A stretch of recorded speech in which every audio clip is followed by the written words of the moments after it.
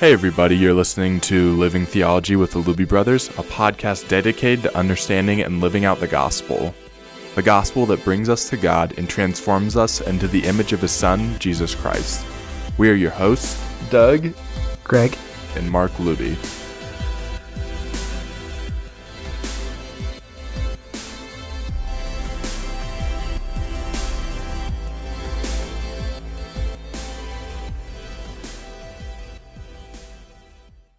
We are continuing in our series on friendship, and this is our third part of that series. And Doug, would you lead our discussion today? For sure, Mark.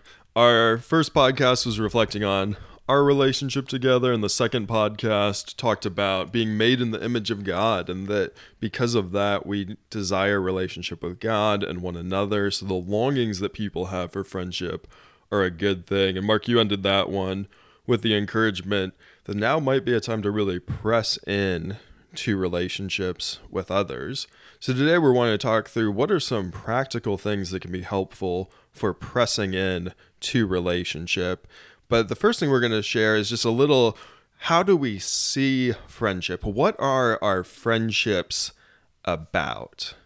And I think C.S. Lewis is helpful here because he argues in his essay, The Four Loves, that friendship is unique and that friendship has to be about something more than just having a friend. He says, if someone says, I only want a friend, no friendship can arise, though affections may. There would be nothing for the friendship to be about, and friendship must be about something, even if it were only an enthusiasm for dominoes. So what he says is that friendship is this looking out at something else. The typical expression of opening friendship would be something like, what? You too? I thought I was the only one.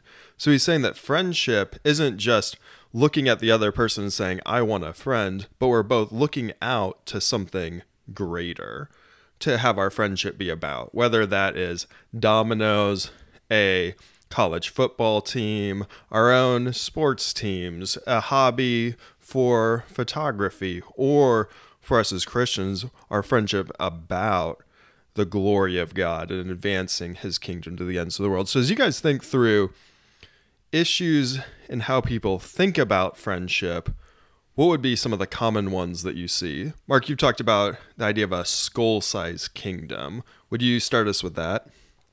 Yeah, David Foster Wallace is the one who I heard that term from, the skull-sized kingdom. But essentially the idea is we each have our kingdom, the area over which we reign and live. And to have a skull-sized kingdom is that you have your own little world in your head that you're living for. And an illustration I've given in the past is it can kind of be like everyone has their own pursuits and the own direction that they're going in their life. And it ends up being a lifeboat floating in the ocean. But if we're all going in our own directions, we just kind of are drifting apart in a sea of loneliness. There's 8 billion different lifeboats all going in different directions. And if you get on my boat and go with me where I'm going, then we're going the same direction. But if not, and I found that as a huge temptation in my own life, just to kind of go my own way, to have my own little skull-sized kingdom, this life that's built around me and my desires, which obviously goes against the idea that Christ says in the Lord's Prayer of your kingdom come, your will be done. It's living for our Father's kingdom and our Father's will. But it's a real temptation in my own life to live for my own kingdom. One of the things that I've said recently, even as I've reflected a lot on friendship and experienced some sweet times with friends lately, is that I think in my own life, I think I used to think I wanted to be great. And that wasn't all the desires I had or whatever. But I think I probably looked up to different people and thought, man, I really want to achieve something with my life. I really want to do something with my life. And I would say the way I'm saying it more now is I want to be a part of something great with my friends or with those I love. And it's a desire to be alongside others. And even as I've thought through my work and ministry and things I want to do, I realize that friendships it's just what brings so much value to my life and where I'm so grateful for every time I've invested in those relationships. So kind of that idea of a skull-sized kingdom is a selfish pursuit, just kind of doing your own thing. And I mean, obviously I find that as a temptation myself, and I'm growing in that. Along those lines of just the skull-sized kingdom, I think that I've seen that really be something that's had a big impact on the way that I see friendships, and specifically with the idea of pride. And one passage that sticks out to me is John 3, when John the Baptist is baptizing, and he had this really successful ministry where everyone's coming to him and being baptized. But then in John 3, his disciples come to him and say that Jesus' ministry and his disciples, they're all baptized and everyone's going there now and leaving him. And so in terms of worldly success, we'd say John's his whole ministry is leaving, everyone's going away, it's dying out. And yet his response is fascinating because he says that his joy is actually complete as this happens. And he says the passion of his life is that Christ must increase, I must decrease. He must become greater, I must become less. And that's just a fascinating idea, that his passion is that Christ would be lifted up. And so he doesn't see Christ and the disciples of Christ baptizing everyone, going to them as a threat, but he says as that his joy is complete. And so in the same way, as I'm interacting with other people, as I'm interacting with other ministry leaders, as I'm building friendships among peers, it can be easy if I have other people around me that are better at things than I am, or better speakers, or more gifted, to see those things as a threat if I'm kind of just living in my own head and just focusing on myself. But if really our goal is to pursue Christ, to lift up the name of Christ, to see Christ increase, then those things are actually a benefit to me. And so that's just one way that I've really seen that in my life, and learning to celebrate and delight in the way that God's gifted and wired people and the success that they're having, versus just comparing it to myself and making my own standard of life success outside the gospel. Yeah, if we see that our lives are to point people to Jesus and to be about his great commission, his redemption of the world, then we can actually take a lot of joy in the giftings that other people have. And I think as you were talking, I was thinking that it's so easy for me to want friends just to affirm who I am. And so much of my anxiety around friendship is related to, how do people see me? How do they perceive me? How do they like me?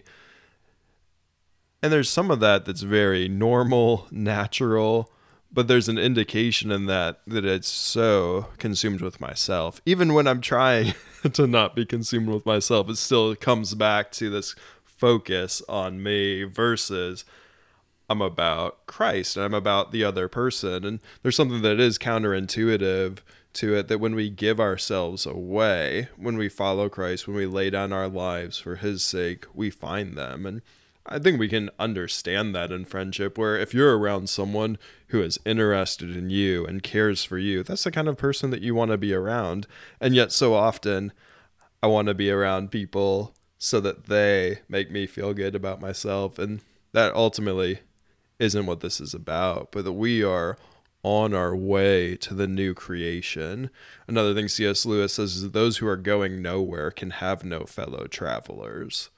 So as we are on our way, we're on the pilgrimage to the new kingdom, we want to be going there, pointing people to Jesus, and partnering in this mission that we have from God. If you're on a mission, you're not upset that your friends around you are more competent than you are, because there's a benefit there. So I think one of the first things that we're saying here is that we want to realize that our friendships are about something greater than ourselves, pursuing the Lord, pursuing his kingdom, and joining with others in the mission that God's called us to. But we all find it still difficult. So what are some things that you guys have seen as challenges, even as you have a right view that your friendships are to be helping move people to Christ? I know for me, one of the just clear challenges that I find towards friendship is that it takes time. And yeah, it's really difficult. I mean, it seems like such a natural thing when you ask someone, how are you doing, for the word to be busy. And I've known that prioritizing rightly involves saying no to certain things. And at times in my own life, what I've noticed is that I've actually said no to people and yes to things. And so I think when I have the mindset of, okay, the most important thing I'm doing is getting done with a degree, is getting done with my work tasks, is getting done with, X, Y, and Z. And these things, all of a sudden, if for me, and I found this, if for me, a friendship is not on the high priority, and I don't see it as essential as finishing, some of these tasks that I have before me and the demands that I have before me, all of a sudden they can be pushed to the margins. And I've just found that in my own life as a huge challenge. I think it goes back to the idea of some of the messages we get in our own culture about, give yourself fully to whatever your dream may be, run after it 100%, don't let anyone tell you no, and you go out there and you make it, you get it.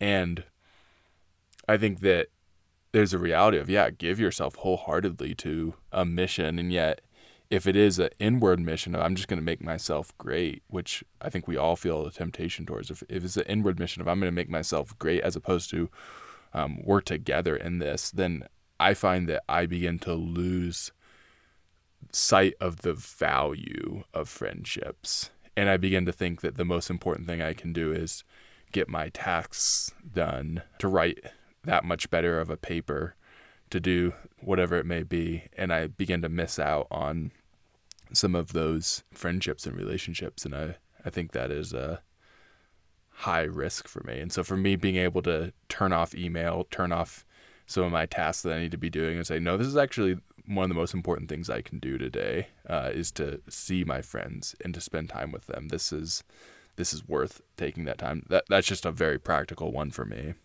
I think that in this whole process too, one barrier can just be our own pride. And I know that for me, that can be a thing. And it's humbling to admit I need friends or I want friends. And it shouldn't be, because we're made in the image of God to have friendship. But I think especially just it's easy to feel that as a man, that a tendency to want to be the lone wolf and think, okay, I'm fine. Like I don't need friendship. I'm good on my own. And so there's really, at least for me, I felt a sense of vulnerability as I've asked people to hang out or get together and spend time with each other, because there's almost a admittance of interdependence in that could potentially be perceived as weird. Maybe. I think that's the fear. It probably won't be, but there's a fear that could happen. So I think just taking those initial steps and just asking people, hey, do you want to hang out? Do you want to get some time together? Especially if I've hung out before. There's just a little bit of vulnerability and risk in that, and it's definitely worth it. And I remember that some of my deepest friendships in life have been formed that way. My sophomore year of college, I had a time where I had just been isolated from other believers, and I had a time where I was just living in sin as well, and the two were really tied together in various ways. And I got to a point of just realizing I just don't want to live this way anymore, of not having anyone knowing what's going on in my life, and I need friendship. And I saw that in a new way than I had seen before. So I just pulled a couple guys who are really close friends now to me, and my brothers as well, aside at one point and just said, hey, I don't want to keep walking my life alone anymore, and I want to draw nearer in friendship to you guys. And that just led to such depth in friendships in a way that I had never experienced before.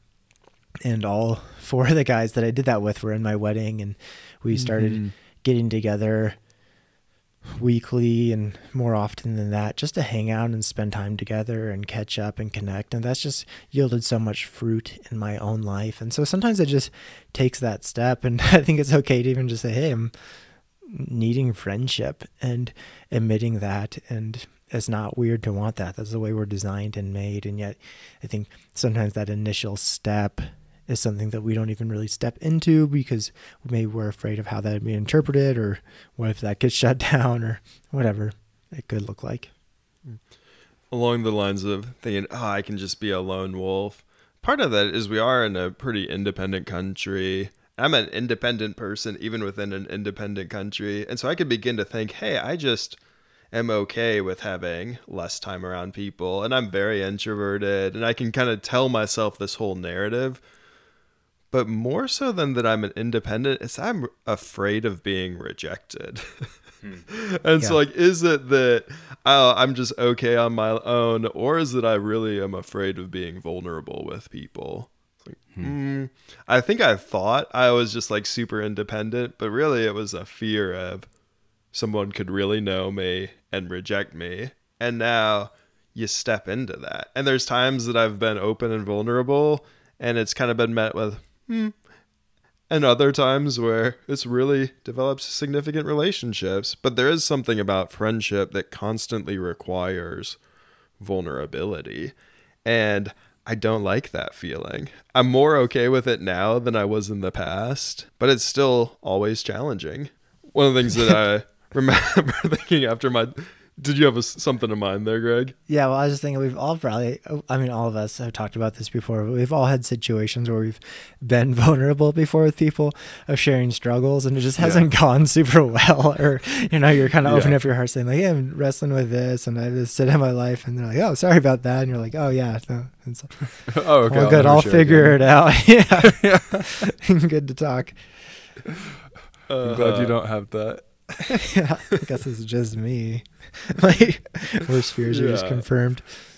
And so there is sometimes wisdom and who to be vulnerable with in the right context.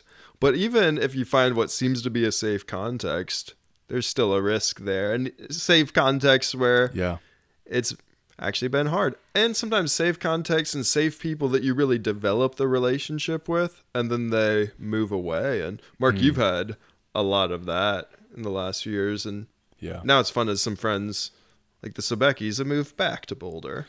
Yeah, no, I think that's been one of the interesting things for me, because I stayed in Boulder after graduating college, graduated at semester, and started working at the church. And so, and I think instantly it was like my community kind of changed, because I was at the church and I was involved with my church, but a lot of my friends from college who I was around more were in the area, but they were at school.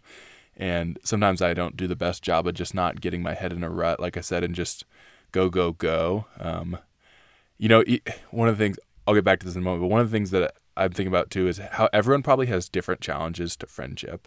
It could be a fear of vulnerability. It could be just like, hey, I'm so performance driven that I don't have time for other people, because like I'm not getting tasks done when I'm hanging out with people, like, and it doesn't feel important enough. Or it could be my friends have moved away and I'm in a new place, and so I'm trying to establish those, but it takes time. And oh man, there's so many, or I've lost someone I love. There's so many different ways that like complexities of friendship. But for me, one of my seasons, like you were sharing, Doug, was staying in the Boulder area after graduating and having a lot of my friends then systematically move away. And I had several good friends and family friends that have been in the area.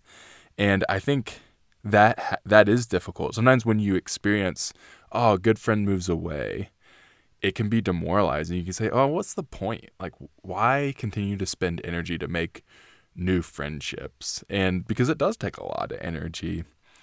Recently, I've been really grateful, though, as I've reflected on the friends that I have had here for years in the area and who have continued to be here. And I think even my gratitude for those relationships has been growing.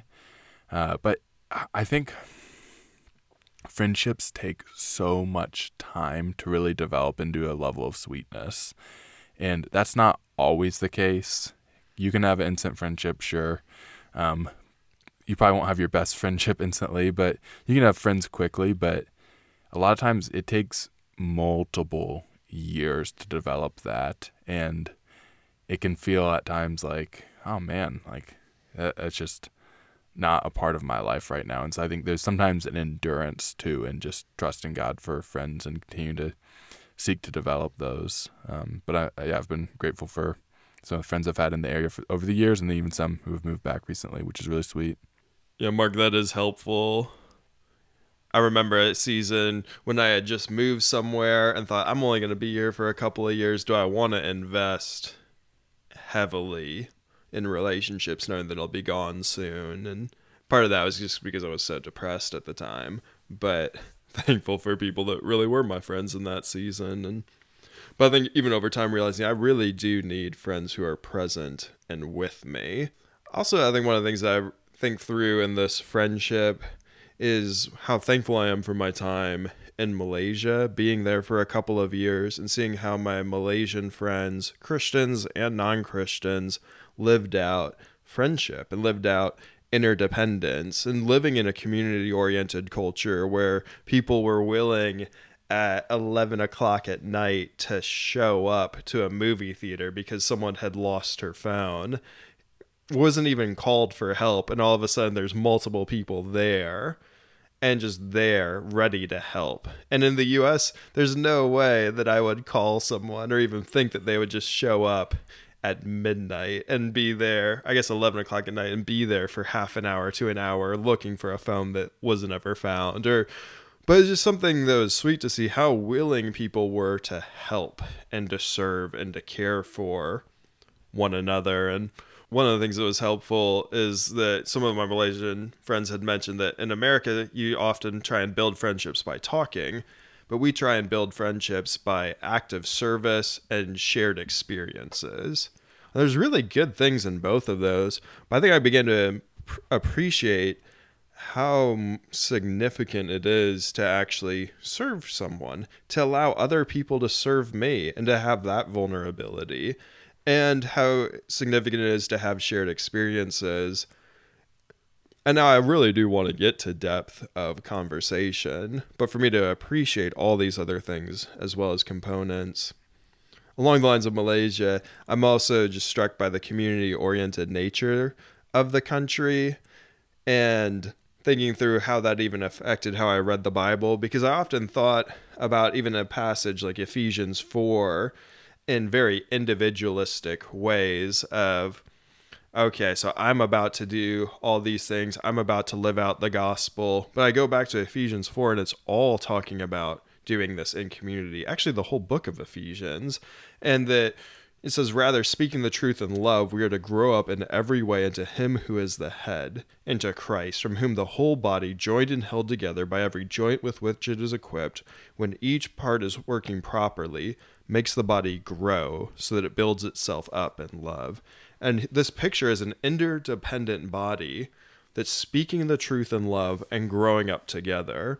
And after being in Malaysia for a couple of years, I realized this picture of interdependence and maturing together that I'm seeing my Malaysian friends live out is actually the biblical picture. And I've even known this passage of scripture, but so often I had the thought of, I'm going to be about following the Lord and I'll have accountability and friends to help me from falling away or to help me with my issues in life. But then as long as they help me with my issues, I'm the one who's going to move forward. And that gets back to my independence. But instead seeing how there was less of this, I'm going to make my own way, and more of a mindset together we're going to build up in this. And even that's how Jesus talks about, by this all men will know that you're my disciples if you love one another. So actually, what's the best way that I can even be doing outreach? It's not as an independent person, but in the loving community of the church with other believers. And I think along these lines, as Doug was just talking about building friendships, there's two things that can be helpful in that. One's just initiative and then also creativity. And so initiative is just taking the initiative to ask people to do things. There's a really practical standpoint on it, but just taking that first step, whatever that is, whatever that looks like, whether it's having people over for a barbecue or going to watch a sports game, a sports game match, Sports. or yeah, or if you need to expedite it, then you could do other things like maybe just getting a couple guys together, or if you're a woman, a couple of women together, and asking them if they want to do something fun, like go on a trip or go to the mountains for a weekend and rent a cabin together and just spend some time hanging out and fellowship, but maybe also just having some intentional time where you're asking how you're doing, ask how you can be praying for each other. Something like that could really speed up this process if you're hoping to build some friendship. And I've done that with some guys as well, just spent a weekend in the mountains, and it's cool how that can happen so quickly. I guess we're in Colorado, so wherever that would be for you, by a lake or a desert, whatever, wherever geographical circumstances you find yourself in, there's something you could probably do to expedite friendship via the circumstances. I think of a couple people who I've known who've done friendship well in my life. I think of Brian Alleman, who would text me and say, Mark, what are you doing right now? Or he would call me and say, what are you doing right now? And I appreciate that because sometimes it was like, there's no way out of it. It's like, I'm not doing anything right now. As opposed to like trying to figure out something for a week from now. It'd be like, and sometimes it didn't work, but I always appreciated that about Brian. Or think of guys like Patrick Sabecki. Yeah, just some of the times where I don't necessarily have emotional energy to do a whole lot, and he just understands that. And even if I'm having a really low day, where he'll just like, he's the type of guy who I'm like, oh, I know that he understands that, and he's been over even just recently and just put away dishes for me as I was having a low day. And I was like, oh, I'm really grateful for friendship like that, where people I think can just understand and serve and care. And I think even just having the freedom from friends of knowing when I'm in my highs and lows to just be there and to be the support is really, really a sweet thing. And but yeah, I've appreciated the friends who have been intentional over the years and just reached out. I wouldn't have had as many good experiences if I hadn't had friends who have been intentional.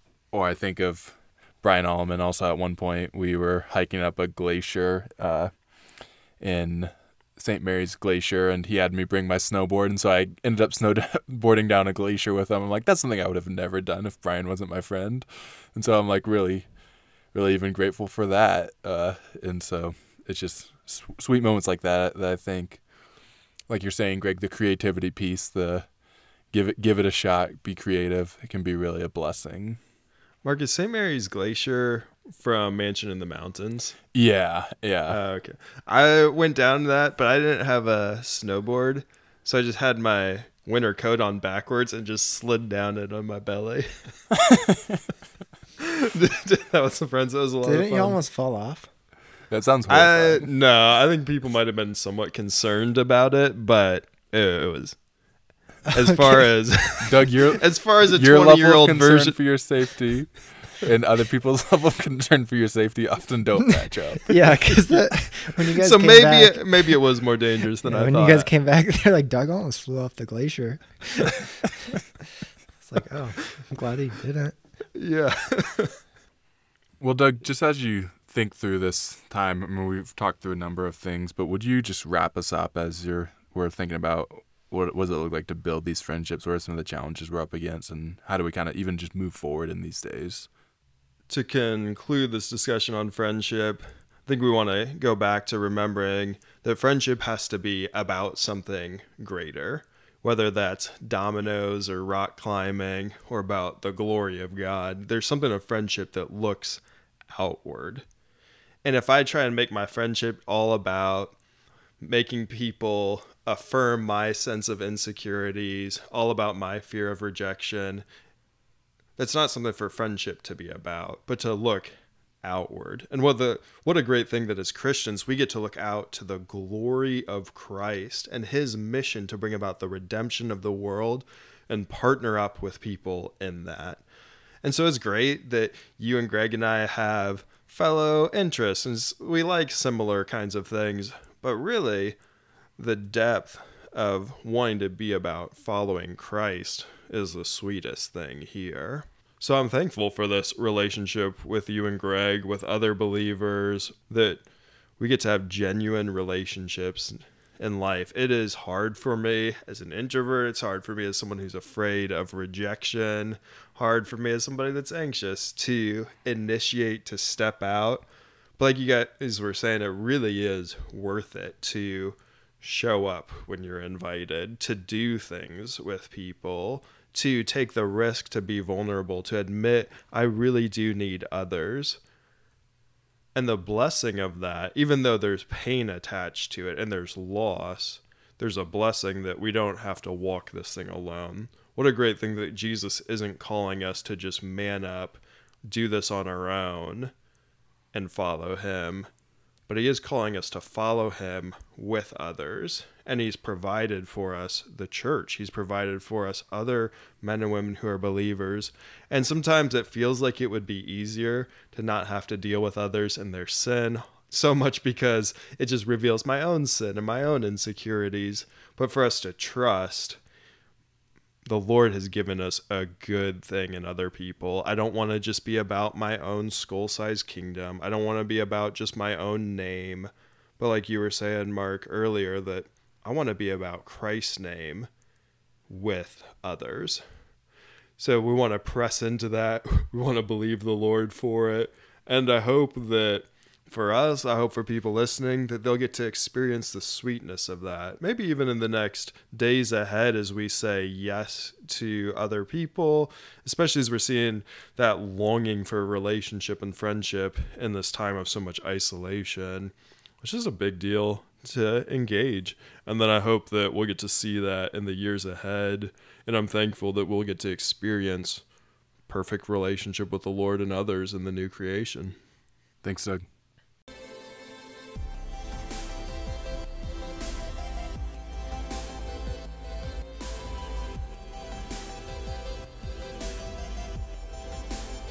Thanks for joining us for this episode. We hope it's of encouragement to you and that you join us next time for another discussion. The music excerpts for this podcast come from the song Enthusiast by Tours, which is licensed under a Creative Commons Attribution license. More information can be found in the show notes.